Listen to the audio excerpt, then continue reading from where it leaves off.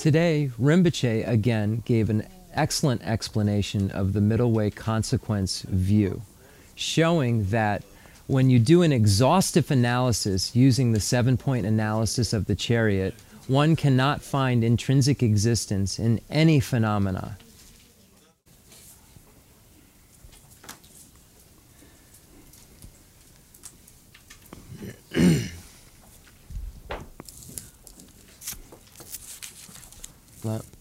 The Lamrim, that's Chenmo.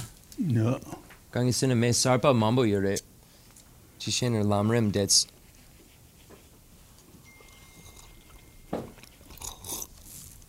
That's a Sumba lesson. Yeah. The Lamrim Chenmo Sumba. The Chiran, the Tangasu Lani, Chibu Yabudu. Chungulan, Dinkalan, Chibu Yabudu. Chibilan, lesson. Chibu Chungulan, that Magichungu Chandro, Tela Dene, Dendruya, Dene Labason, Chibin Dinkalan, Tela Dene, Tabandruya, Dene Shindru the Shaju Sen, or to Sukalo on the Chibu Chibilan, Tela Dene, Swanji, what to say is that. So welcome again to the Chenrezig Center. We're looking at Lama Tsongkhapa's great treatise on the stage of the path to enlightenment, and specifically chapter 3 in the English edition. Number 3, How to Establish the Chariot under Various Names, page 284 is where we will begin when we do begin. But Rinpoche wants to give a brief introduction to the topics that are contained within the great treatise of the stage of the path to enlightenment. So if you take all of Lord Buddha's okay. Okay. So if we take all of Lord Buddha's teachings, they're compiled into 100 texts in Tibetan. Sometimes they say 108 in Sanskrit, but there's 100 Tibetan texts, which are the pronouncements of Lord Buddha. And then there are the authentic Indian commentaries that are called the Tangjur. There are 213 of those in Tibetan. So behind me we have the Kangjur and the Tangjur, and we also have Lama Tsongkhapa's Sungbum, and which also contains not only Lama Tsongkhapa's works, but we have Kirtup J and Jelsup J's collected works as well. Rinpoche, the Lama Tsongkhapi Sungbum, Jelsup dan Kirtup Nyamdu Yurbe Yomare. Nyamdu. Sungbum Nyamdu. Okay, so in this Sungbum, the Jelsup and Kirtup J's texts are contained, as well as Lama Tsongkhapa's text. So those are what the texts we have behind us. Rinpoche asked me, if you're thinking he's saying more words, Rinpoche asked me to expand a little bit on the Lamrim slightly. These are the texts which we consider the authoritative texts. These are what all of the Tibetan commentaries are commenting on, and then the English books, and whenever we go to teachings, all of these teachings are commenting on primarily the pronouncements of Lord Buddha, the Kangjur, but we consider the Tangjur, the authentic Indian commentaries, authoritative as well. So we consider them, Rinpoche, the Tangjur Sanjay Ka Yomare, Yene the Chu Gunchu. So we would say that it would be considered the Dharma jewel in the way of like a symbol of the Dharma jewel. So the Kangjur and the Tangjur would be symbolic of the Dharma jewel, because the Dharma jewel is the actual realization within the continuum of a being that these texts are presenting. So we consider both the Kangjur and the Tangjur authoritative representations or symbols of the Dharma jewels, and very difficult to understand and read. So what Lord Atisha did, who is an Indian scholar, when he traveled to Tibet, he made a text called The Lamp for the Path to Enlightenment. I'm trying to shorten this as much as possible. He made a text which was called The Lamp for the Path to Enlightenment, which basically showed a practitioner where to begin, where the middle of the practice is, and where the end of the practice is. So before Atisha came to Tibet, there was a lot of misunderstanding and confusion and wrong teachings that were happening, and someone invited him to come and asked a series of questions to help clarify the Dharma of Tibet during that day. And so Atisha answered those questions by writing The Lamp for the Path to Enlightenment. And The Lamp is a very short text. It's almost considered like a poem. I don't know, 60 or 70 stanzas maybe, not that many. So it's difficult to ascertain the complete meaning of the stages of the path by just relying on Atisha's text alone. So it's for that reason that Lama Tsongkhapa in the late early 1400s compiled and wrote the text, the great treatise on the stage of the path to enlightenment, which is a commentary on Atisha's work, The Lamp for the Path to Enlightenment. So it expands upon the meaning of the lamp for the path to enlightenment without straying from any of the information that is presented in the Kangjur and the Tanjur. So the great treatise on the stage of the path to enlightenment, even though it expanded on Lord Atisha's text, it didn't add any information that was Lama Tsongkhapa's opinion. All of the information that's contained within it can be cross-referenced and checked by looking at the Kangjur and the Tanjur, the authentic Indian commentaries and the pronouncements of Lord Buddha. So that's a way that we say to test whether a dharma is accurate or not, is whether it weighs against the pronouncements of Lord Buddha or it contradicts them. So Lama Tsongkhapa wrote this text that we're currently looking at in order to expand upon Lord Atisha's text, so it would be even easier for someone to understand where to begin, where the middle is, and where the end is. And then there's been many, many commentaries written on this text, and they're just to make it easier and easier and easier for someone to understand. But this text is considered not an easy work. It's not considered a light read or something that someone who isn't a scholar can understand all of. But the beauty of the great treatise on the stage of the path to enlightenment is that someone who just was introduced to Buddhism and a scholar can derive great benefit from it. The section that we're in on the special insight, which deals with emptiness and the various tenet systems, is very difficult to even read, let alone understand. And to understand it, you would have to be a geshe, to understand it in its fullest intent, what Lama Tsongkhapa is intending for the reader to derive. So there's really something for everyone, and that's why it was written, so that any practitioner could pick this book up and know, okay, I've done this, this, and this. Did I do it in the right order? Do I have the correct foundation? And if so, could literally go to the 3/4 through the book and then go from there, if that was such a practitioner who had done all the preliminary practices somehow, and was just needed to know where to go from there. So this text could appeal to them or someone who just heard about Buddhism today. So the way that Lord Atisha summarized things was by doing it in 3 categories. So it's called the Teachings for Beings of 3 Capacities. Teachings for Beings of Small, Medium, and Great Capacity. So the teachings for beings of small capacity are the category of teachings which are for practitioners who wish to achieve higher realm rebirth. Achieve rebirth again as a human, if you're a human, or a demigod or a god. Next rebirth in the higher realms of cyclic existence. So as a note, we're currently in the human realm of cyclic existence. Buddhism asserts that there are 6 realms, the lowest realm being the hell, then the hungry ghost, then the animal realm, then human realm, demigod, and God's realm. The lower realms are considered the animal, the hungry ghost, and the hell realm, and the higher realms are the gods, demigods, and humans. So this category is for a practitioner who is solely looking at his or her future lives and wishes to achieve higher realm rebirth. These are called the teachings shared in common with beings of small capacity, and these practices are as follows. Going for refuge to the Buddha, the Dharma, and the Sangha, so going for refuge to the 3 jewels, engaging in ethical behavior that abandons the 10 non-virtuous activities, and acknowledging one's downfall if one wavers, or confessing one's downfall if one wavers. So acknowledging that I've done something wrong, basically, is what that means. It isn't in the Catholic sense of confession, so I always careful to use that word. It's basically the confession is an acknowledgement so that you don't do something again. You're putting an imprint in your mind saying, that's not a good thing to do, so your mind has this imprint of, that's not what I do.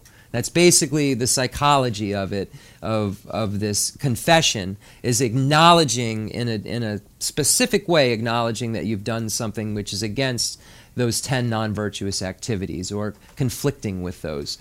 So by depending upon those practices, one is able to achieve higher realm rebirth. This is the first category. Second category is called the teachings shared in common with beings of medium capacity. These teachings are for practitioners who wish to achieve their own individual liberation, not Buddhahood, but nirvana for themselves alone.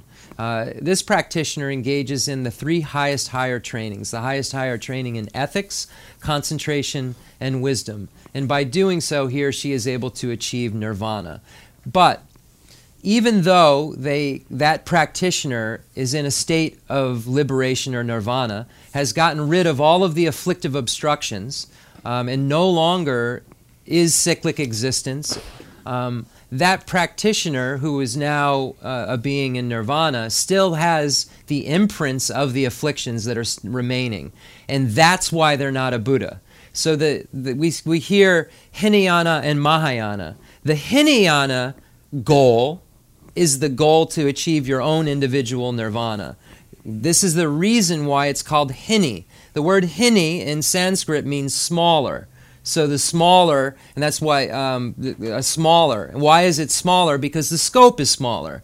You're only worrying about getting yourself out of cyclic existence, whereas the Mahayana, the great vehicle, is concerned with not only getting yourself out of cyclic existence, but getting all beings out of cyclic existence. So the scope is much bigger, so it's called Mahayana. Maha in Sanskrit means great, Hini in Sanskrit means small. And so we call it the lesser vehicle or smaller vehicle, not to be condescending, but because its scope is smaller. And the Mahayana, the great vehicle, isn't called that to boast. It's because one's object of observation is the liberation of everyone, all sentient beings in all 6 realms. So the practitioner that has practiced all of the Hinayana's teachings and perfected them and is now in nirvana still has these imprints which are called obstructions to omniscience. And those obstructions to omniscience disallow them to work for all others' sake and so forth. So the last category of teachings are the teachings for beings of great capacity. And these are for practitioners who wish to achieve complete Buddhahood, complete cessation of the afflictive obstructions and the obstructions to omniscience for the sake of all sentient beings. So the purpose of this practitioner's path is to free all sentient beings from suffering and to become a Buddha and in order to free all sentient beings from suffering.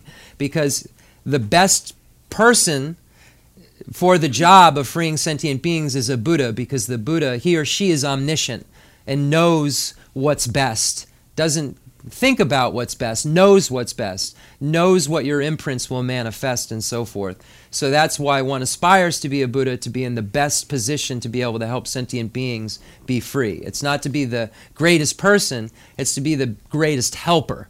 The person with the most compassion is the one who wins in this, not the person who arrives at their own goals. The goal is to arrive, for everyone to arrive at the same thing I want. And that practitioner needs to practice the teaching. The reason those things are called shared in common, the previous categories, is because they're necessary to practice. The medium needs to practice the small, the great needs to practice the medium and the small. So the great scope practitioner who wishes to become a Buddha practices the small and medium scope teachings that are shared in common and then couples them with the generation of the mind that aspires to enlightenment, bodhicitta, and then from that mind state practices the 6 perfections and then perfects those perfections and then arrives at the other side, arrives at out of a place which is out of cyclic existence, which is freedom from cyclic existence, a cessation of that suffering state forever. So those are the three categories that all of Lord Buddha's teachings can be put into. As a note, the tantric teachings go into the great scope. And they're just, when you divide Mahayana, it's divided into two categories, the perfection vehicle and the resultant vehicle. The perfection vehicle are the sutra teachings, and the resultant vehicle is the tantric vehicle. So that is basically the history of why this text was written, what it's written about, and just a brief explanation of its content. Okay, Disa.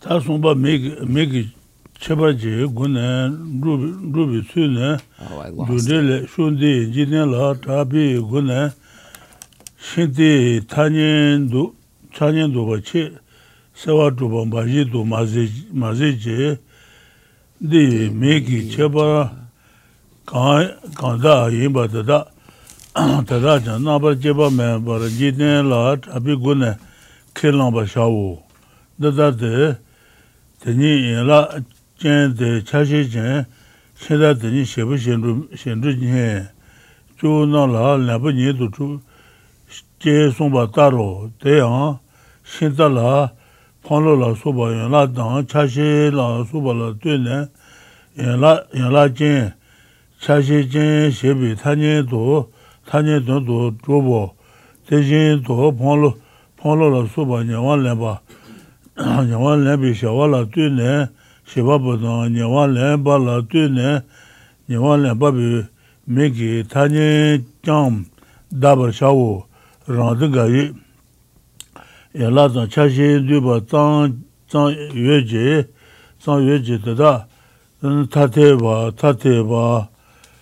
mami bi she yala jen chashi jen meba mawa tang Tenzin do lembaji yueji shebabu meba dan nyawan leba le zi tateba mami bi shir nyawan leba bu yueji nyawan leba bu mendo she mawa tada ki jiden bi gundu la shinji ludu mawa yinde tada na yunla jen la soba na jang 매번 주시로 달라 군에 주발 제된 잡이 군주 말아지 제송비셔 되나 돈담 바요라 진라 소바 매번 따라 요라 소바 야 매라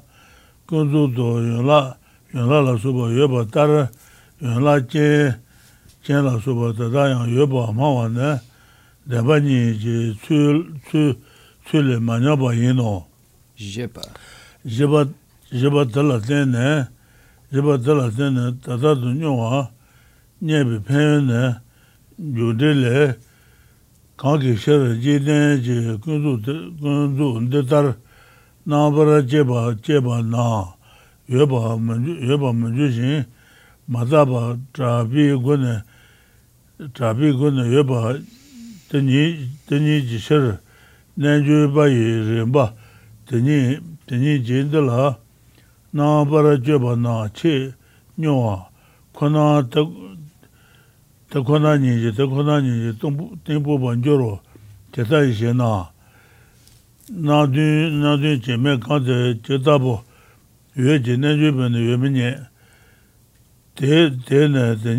teni lang dala jonjo yu dada choba teni daba sha shi shinti cheba ten rawa teni tekwana ni rajin menbi tenji ten nyoto boba sombe teni shinto ne chewa tangwa dada yinsu nambara jobi nanjubi gede shinda sheshawa ranjinji rubashi yuena tezung member jina tade la sube naba dunbo di gune ranjin yume suyu ribi zewa na dunbo dada karung shi do nyeban juna tata kanto yang manye to, tatar manye chang, shinta tanyen nyo mene pa mawa nana, shinta she shawa, maribi lentu ki mi nyabara sheba ta kone taba yinche rajinche druba mayino, nyado ngaba jeba joro.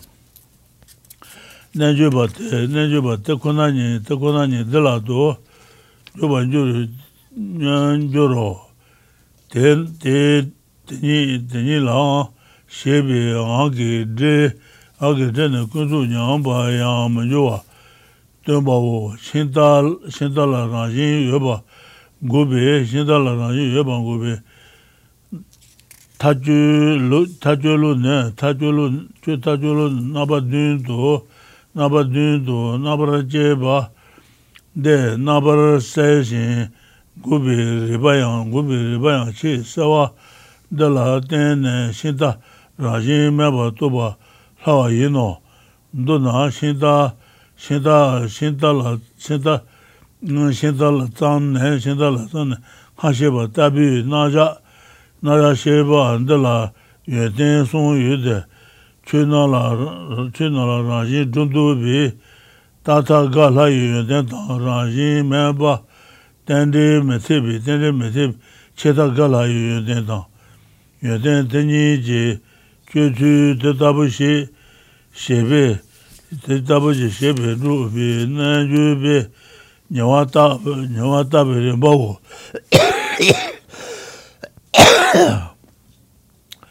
Tambo na chi tade zang gubi, rajin yueba ngusu shinto du na tuba lala. Hachang mo na tseso ju, naba du ji, juba de shinto tangpa wo. Nipa tambo gubi du na, gaja la chaba jate kabe, te guna rajin yueba, kejang tajin,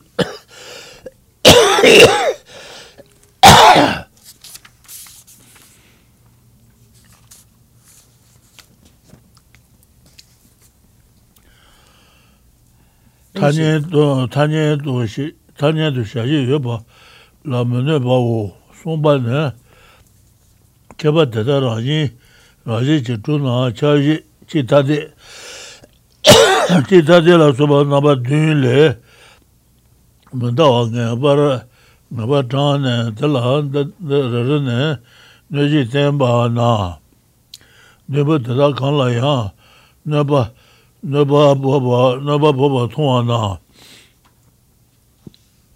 chaji kebe, chaja yang keba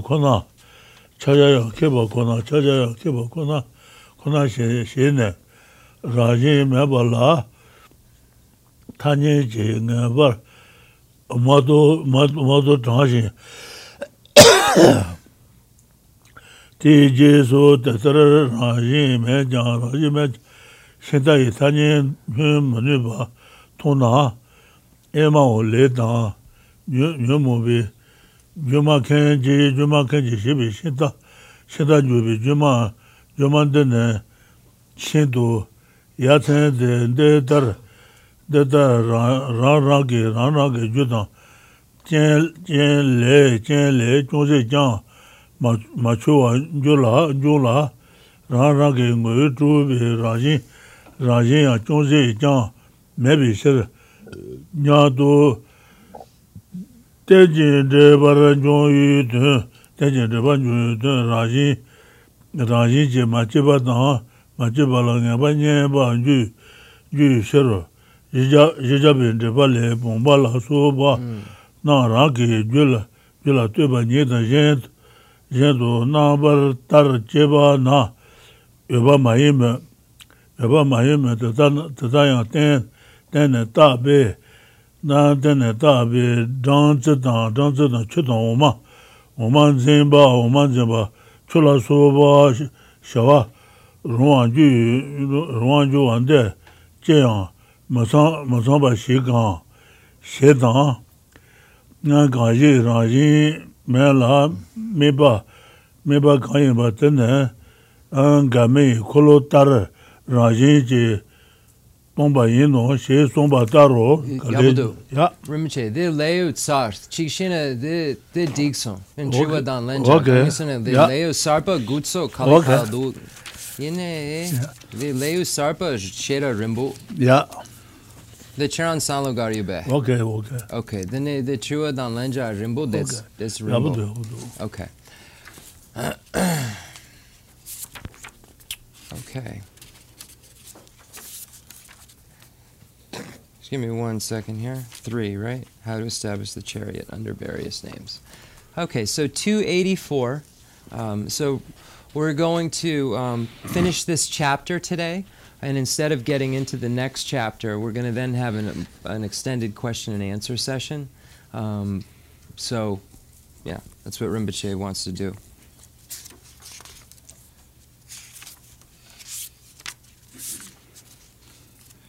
How to establish the chariot under various names. Chandrakirti's explanation of the Middle Way commentary states, our position very clearly establishes the conventional designation of a chariot in terms of what is familiar to the world. What is more, you should also assert any of the chariot's various names in terms of what is familiar to the world without analysis. It is thus that some chariot is known as whole, as a composite, as an agent. Living beings are established as appropriators of the 5 aggregates. Rinpoche, nge de injike lotsana chiran dendel dets triranang. Dixon. Dendel the Okay, to check. So once I'm done reading in English, Rinpoche is going to give a short explanation of dependent origination and emptiness. In relation to parts and components, such as wheels, a chariot is established as a referent of the convention's whole and composite. Likewise, it is designated with the nominal convention agent with reference to its activity of appropriating wheels, etc., and with the nominal convention appropriator in relation to the appropriated parts. Some Buddhists claim that mere groups of components and parts exist, and that since nothing different from that is evident, wholes and composites do not exist. Likewise, they claim that only actions exist, but agents do not, and that since nothing different from appropriation is evident, appropriation exists, but the appropriator does not. In terms of the conventions of the world, these positions are inaccurate because were they accurate, even parts and such would not exist. With that point in mind, Chandrakirti said, do not destroy the conventions familiar to the world. Therefore, what we advocate does not violate the principle of the 2 truths. Ultimately, just as wholes and so forth do not exist, neither do parts and so forth. Conventionally, just as parts and so forth exist, so do wholes and so forth. The advantage is that you find the view quickly by using this example. Chandrakirti's explanation of the Middle Way commentary says, those worldly conventionalities do not exist when analyzed in that way, but exist only through being taken for granted without being subject to scrutiny. Therefore, when yogis analyze these worldly conventionalities through this very process, they will very quickly fathom the depths of reality. How? What does not exist in the 7 ways, how could it exist? Thinking thus, yogis do not find the existence of the chariot and thereby easily enter into reality as well. Hence, you should also assert the establishment of the chariot in that way. This means that it is through such analysis of the chariot that you quickly fathom the deepest meaning of reality, that there is no intrinsic nature. Thus, it is evident that this is a very crucial point. Yogis who in this way analyze how things exist will develop certainty, thinking, if this chariot existed intrinsically, then when I search with reasoning that looks to see whether it exists intrinsically in any of the 7 ways, same, different, and so forth, I should undoubtedly find it in one of those 7 ways, yet I do not find it in any of those 7 ways. It is apparent that despite that not being found, I cannot repudiate the convention of the chariot. Still, chariot is imputed only by way of the mind's eye being corrupted by films of ignorance. It is not intrinsically existent. Such yogis easily enter into reality. The words as well in Chandrakirti's phrase, enter into reality, as well show that this analysis does not harm conventionalities. As a system for delineating alternatives in the refutation of a chariot's intrinsic existence, the investigation of these 7 ways clarifies the possibilities and greatly clarifies the refuting arguments. Thus, it is easy to realize that a chariot lacks intrinsic existence using this analysis. In brief, there are 3 advantages to presenting this topic as explained above, beginning with the chariot. 1. The advantage that it is easy to refute the eternalistic view that superimposes intrinsic existence on phenomena. 2. The advantage that it is easy to refute the nihilistic view that dependent arising is invalid in the absence of intrinsic existence. And 3. The yogi's investigative process, which establishes the first 2 advantages by carrying out analysis in just such a manner to elaborate on these 3. 1. When you use a highly condensed method of refuting intrinsic existence, refuting just same and different, it is difficult to understand. It again becomes difficult when there are too many alternatives. Thus, the 7-fold analysis is quite appropriate.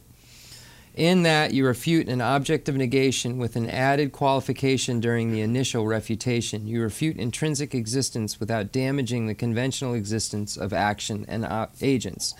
After you have developed certainty that the pervaded intrinsic existence does not extend beyond the pervader, the 7 ways, such as one and different, you then show that each of those 7 is contradicted. When you determine that every one of those 7 is contradicted, this negates the pervader, whereby the pervaded is also negated. After you have done this once, you then repeatedly develop decisive certainty that there is no intrinsic existence. After that, when you see that you cannot repudiate the convention of the chariot even though there is no intrinsic existence, you think, oh, it's amazing how the magicians of karma and the afflictions conjure up these illusions such as chariots. Each arises without even the slightest confusion from its own causes and conditions. Each lacks even the slightest trace of essential or intrinsic existence. You will be certain that dependent arising means that things are not intrinsically produced, as Chandrakirti's commentary on the 400 stanzas says. Pots and such do not exist under the 5-fold analysis as to whether they are the same as their causes or other than their causes. Nevertheless, through dependent imputation, they can do things like hold a scoop, honey, or water or milk. Is this not wonderful? And what lacks intrinsic existence and yet is evident is empty of intrinsic existence, like the circle of a whirling fireband. That is where we'll end. Rinpoche, that's true, no? The tomba ni, that's go. The tomba ni, that's true, no? Dendel. Gangesena, the mambo kali kabudu, the lona, yene, the chu tamche tomba ni dendel imbichir le lar. That's true, no? That ended the susu ngal charge by ina. Yabudu. And the nasa the pomunga tubala dun truores. Maduba radio ma dun truba dende lores. Dun truba yinta, Maduba radio mares, that Tony Lugo. Then Tony mepa kali kapu the mepa kakare. Tony dang mepa. That never madus law on the mapa cosuna chetal hundreds. Lesser. What the Lota channels.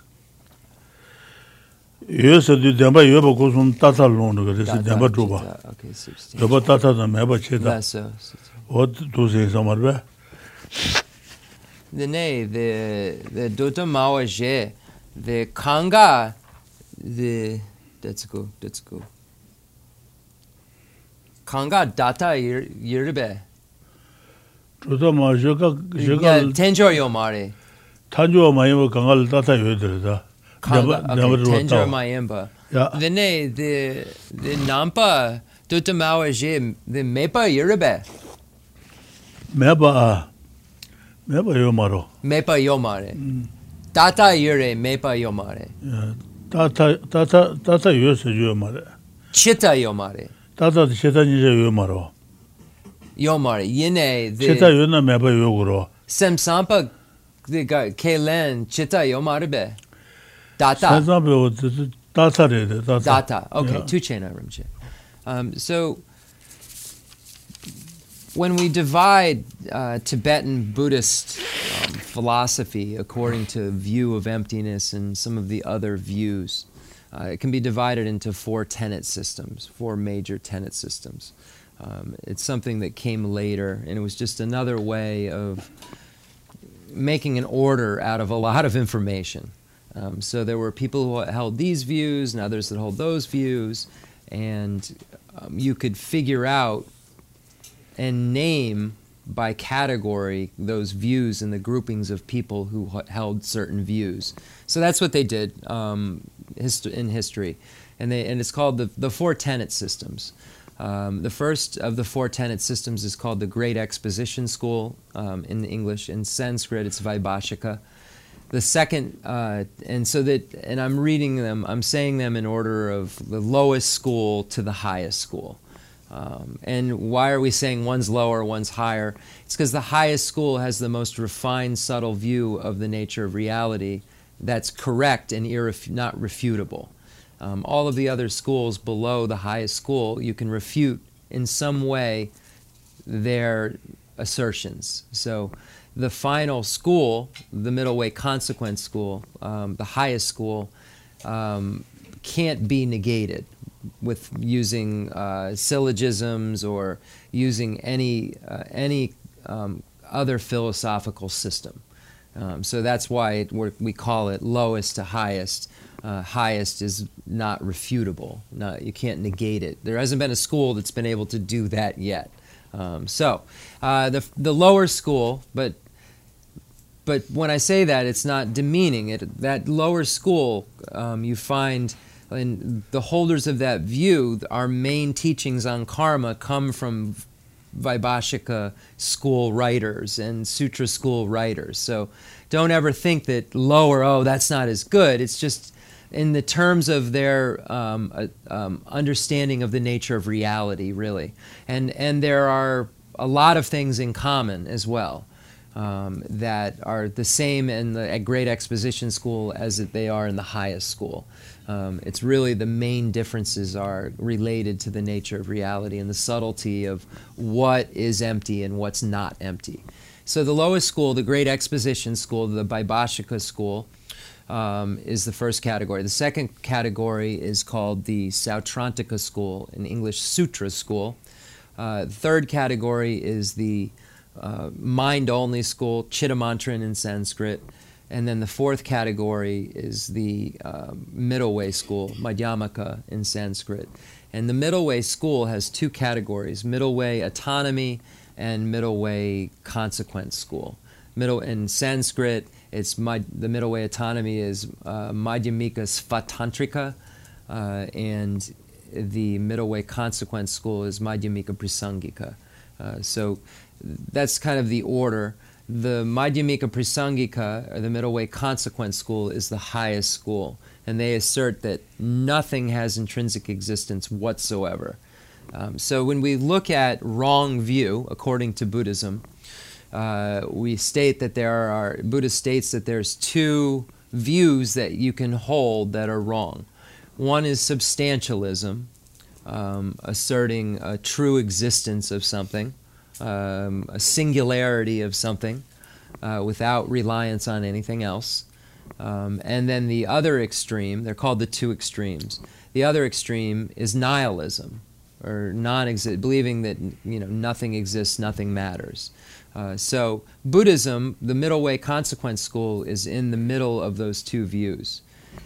If we look at all of the tenets except the middle way consequence school, all of the tenets below the middle way consequence school have substantialism.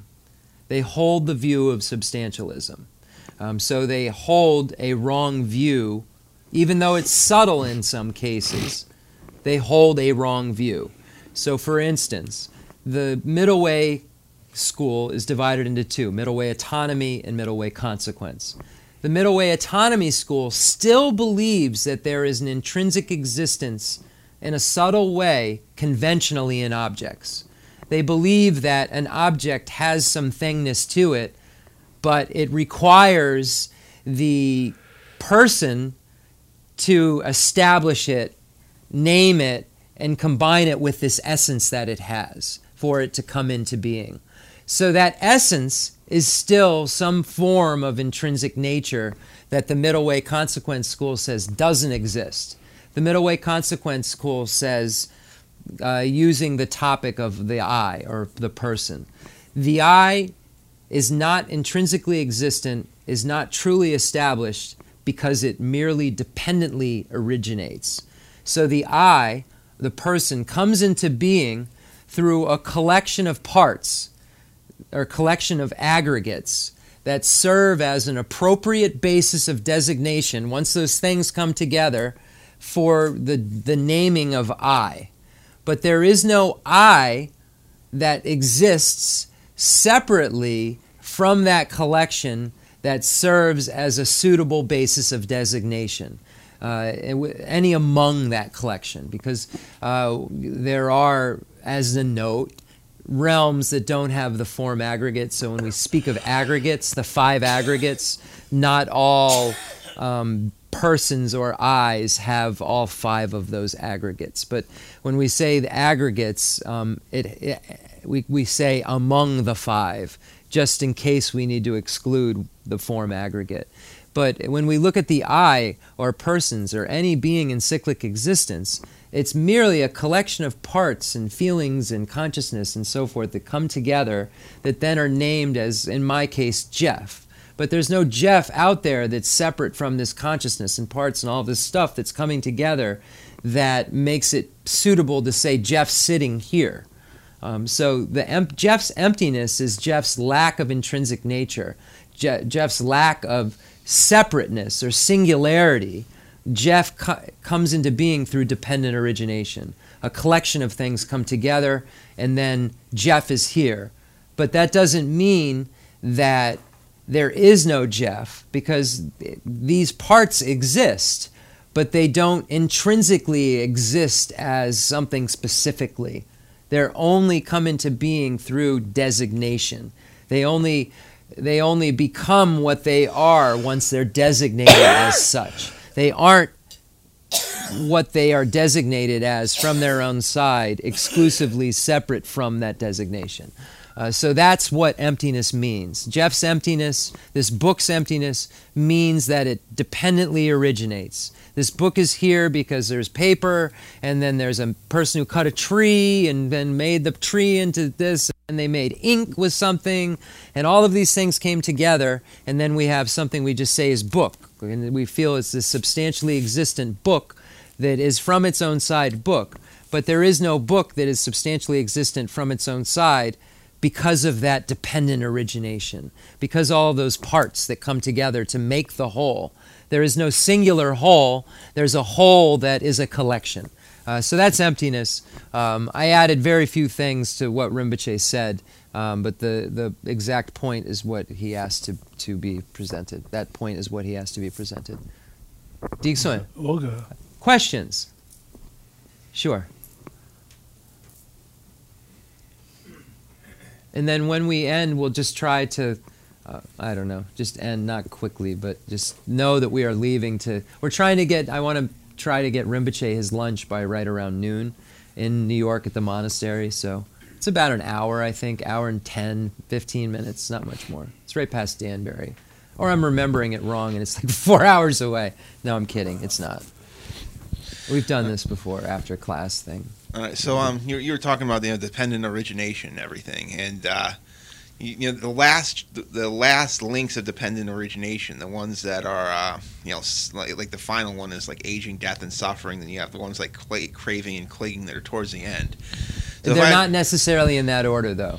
The 12 links aren't in order. All the 12 links still are interdependent of one another. Yes. But I mean, I was just thinking, because they say the 5 sense bases are part, the 5 sense organs, the 5 senses that we have. The sense powers. Yeah, the sense powers are all part of that links of the dependent origination. But there are, conscious sentient human beings who have lost all 5 of their sense organs. Wouldn't that mean if aging, their sense death, powers can still be there and not functioning properly, though? They can be a faulty sense power. Oh, so like they can be defective. So it's defective. Oh. Yeah, in the karma is what makes it defective. So it's so if you were theoretically capable of fully eradicating those five senses from your mind, that would mean that you wouldn't experience the other parts of. If you could, how do you do that? Well, you know what I mean? Saying, like if there are there are children who are born without. Every once in a while, it happens. People like Helen Keller who don't. Right, they have a faulty eye consciousness. Their eye consciousness is broken. But if they're not, so if their eye consciousness is broken, doesn't something that mean... in that either their sense power is faulty or their consciousness that it's powering is broken.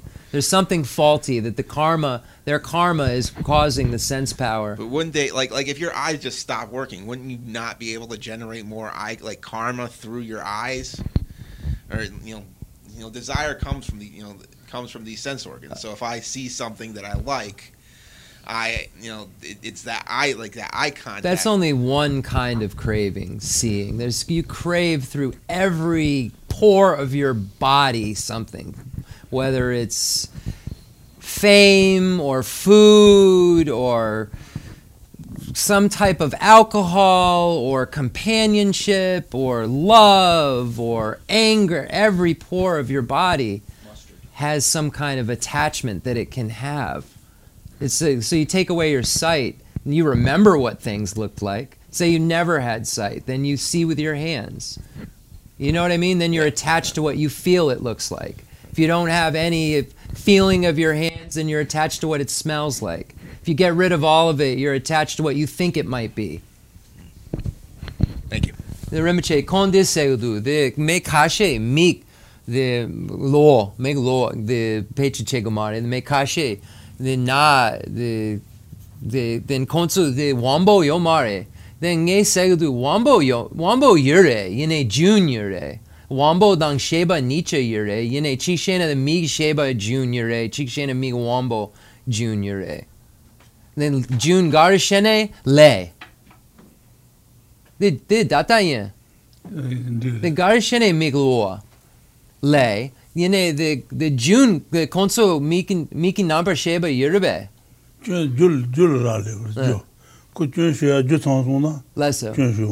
So it's just the cause, the fault causes the either misperception if somebody say is colorblind or sees something.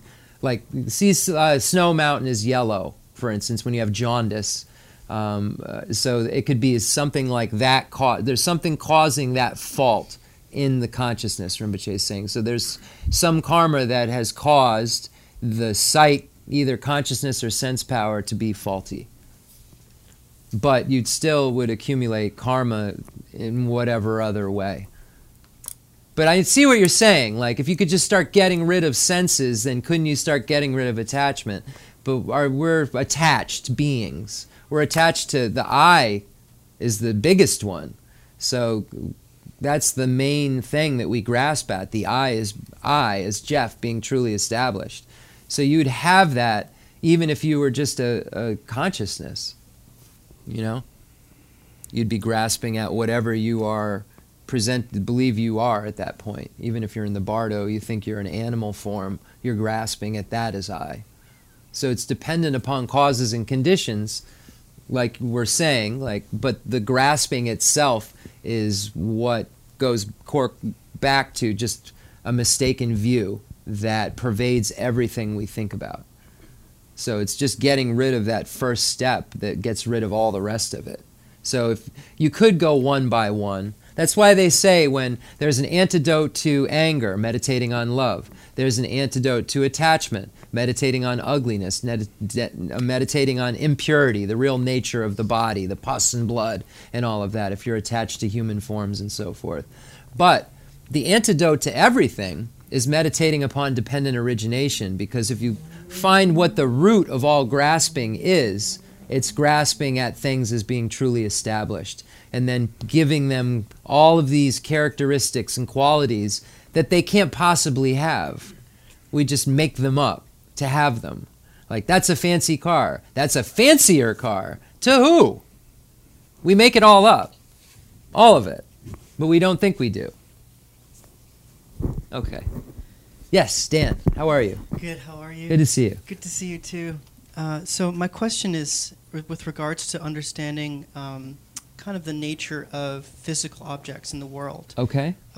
So I feel like it's very easy to come to the conclusion that all things exist in some way in mind, or exist available to mind, because for one, we all have our own karma, and that karma in our mind produces the world we experience. Also, it is possible to have omniscience, and therefore to be omniscient, to know all phenomena, we must be able to know those phenomena in our mind, so they are available to mind in some way. Also, it is written in books that I read from the Dalai Lama when he's describing Dzogchen reflections. One of the things that he describes is to understand the nature of the mind, or everything as being the play of the innate mind of clear light. And so all these teachings point to the fact that our outer reality somehow exists in mind. And this also maybe resonates with the teachings of the mind-only school. It is the teaching of the mind-only school. So, exactly what you're presenting is the teaching of the mind-only school. So what I understand then, therefore, is it is appropriate to say that these things may be correct and appropriate to a certain extent, to the extent of the mind-only school. But once you achieve that level, you must go past it to realize that the mind, too, is empty. No, the mind-only school is wrong. Okay. So the mind-only school believes that we have a projector. Our mind is a projector, and it's projecting out everything that exists, and then the experience that we're perceiving to exist then is like the waves on an ocean that are going out and coming back. It's going out, it's projecting this reality, and then the reality is coming back to us and positing these seeds into a storehouse consciousness. They have an extra consciousness in the mind-only school that is like a bank that's like the projector. And there's this belief that it's all just a projection of this bank, and it's just going out and coming in, and going out and coming in. And that there is not external phenomena. So the mind-only school is incorrect in that, because then it starts to lean towards a nihilistic view, and not really a nihilistic view, just an incorrect view that external objects don't exist outside of the mind. Right. And then it makes the mind have this substantial existence. The mind is everything then. The mind is table, the mind, and then now consciousness and form aren't mutually exclusive. Now you're combining things that are mutually exclusive and saying somehow something that is suitable to be shown as form now can also simultaneously be consciousness without separation, and that we can somehow use these items together. You and I can use this item together, that we'd have to be projecting the exact same thing at the exact same time, and that would require the exact same karma to be able, because if it's all a projection, and that would mean that everybody in this room would be having to have the exact same moment of experience in order for that to be observed. Okay. Rinpoche, Kongtriwa de Ngatsu the Becha Mambo in Dzogchen. This is what happens with Dzogchen, is a lot of people do come to the conclusion of either nihilism or the mind-only school, because it's very easy to see that the Buddha asks, what creates the lower realms of cyclic existence? An evil mind. What creates the higher realms? A positive mind. And that was said by Lord Buddha. But what it meant is that the karma and the virtue and non-virtue that's causes your experience. So the virtuous mind causes virtue to occur. Virtue leads to happiness. But if you look at it just in its main quick form, it looks like it's saying that it's all made from the mind. Then sem sampi dawa, the chu tamche the sem zusong. Then the teb the shilola yomare nge sem zusong. Sen sampi dawa. Sen la dada drupa. So it is an emanation of the mind. So this is the mind-only school, as Rinpoche just said, believes that all phenomena are just emanations of the mind. Then the jun garre, garshene jun, the teb tange sem chipa, Sem sampa tsampa. Ni sheba dang di teb chipa. Send the dead or something. Send the Bomaro.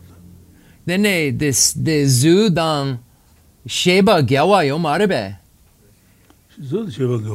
Then sem sampa kandre gangin sinner konsu sampa the sem zuzugdu. Sell then. In the Says all of then. You took a drove is on San Sambos. La dene konsu sampa the teb yure yine ngatsu sem zuson. Taina ngatsu sandan and dead zuro. Couldn't the sandan go. Dene the ngatsu sem teb zuna. Dene the teb zuken gogomare. Sen sandan meg zuro. Then the teb zuken. Dene kandre the zuken yure yene sem zuson. Ngai sem zuken zuson. Zuken tu sende. Tell a den la zula zuro. Yeah, it's very confusing. I don't know how they believe that.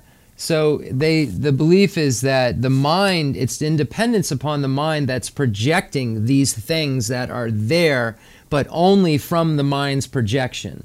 So they're not saying they're non-existent. These things out here are non-existent. They're just saying that they are independence upon this projection of the mind that they are here. So I'm asking a lot of questions, just trying to figure out how then, so my mind made a maker of the book too? You know what I mean? Like my mind made a tree, like all that before that. So if that's where I think that the trouble runs into for the mind-only school. But I don't know. Rinpoche said it's very good to think about these things and then go back and look at the tenet systems and see where things fit in and don't fit in. So that's what he said. Then the Uma Kandre Kagdu, the Sem Sampa Uma Lenja Gare. Sen Sampa Sampa the Chu Tamche the Ngatsu Sheba Zuso. Then the Umi Tanjor the Lenja Gare. Umi Tanjor get the send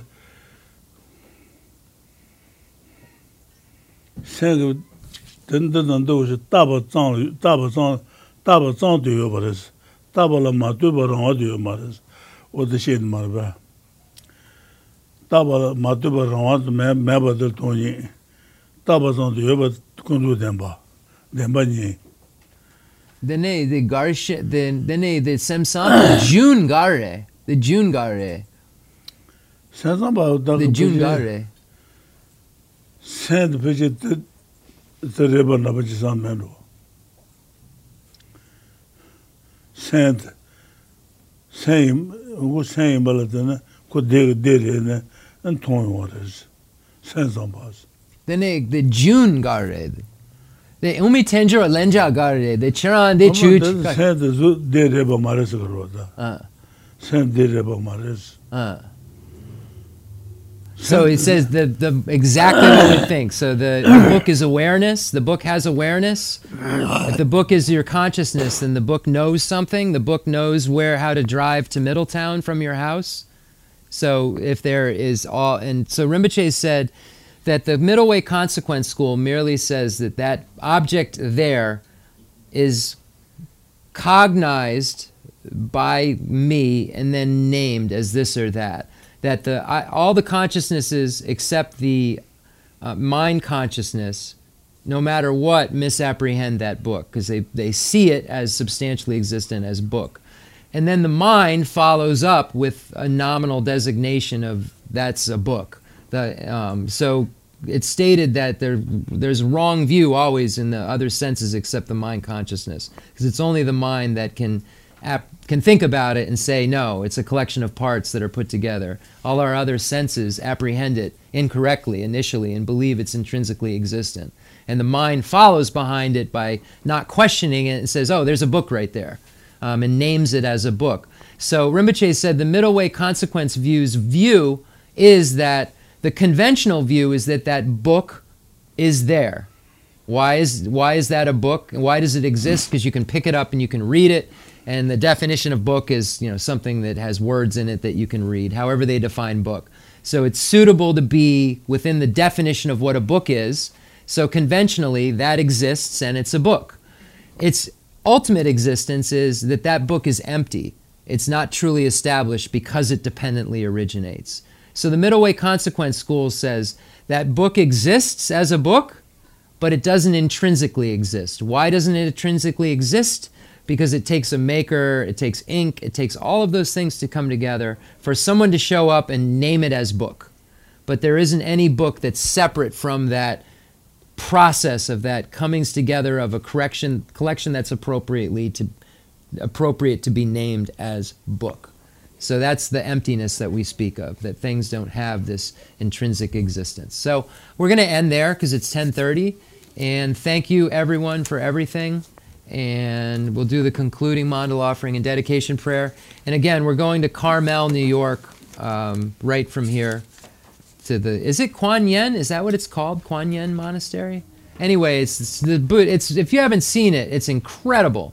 The Buddha is so big, you can't even in your mind think about it. Oh, it's a big Buddha. It's big. It's like the biggest in the Western Hemisphere. And then there's 100,000 Buddha. I know I said this, but the 100,000 Buddhas all around it. And then there's a lake with Kuan Yin on the lake, who's the Chenrezig. In the Chinese Buddhism, Kuan Yin is Chenrezig, Avalokiteshvara.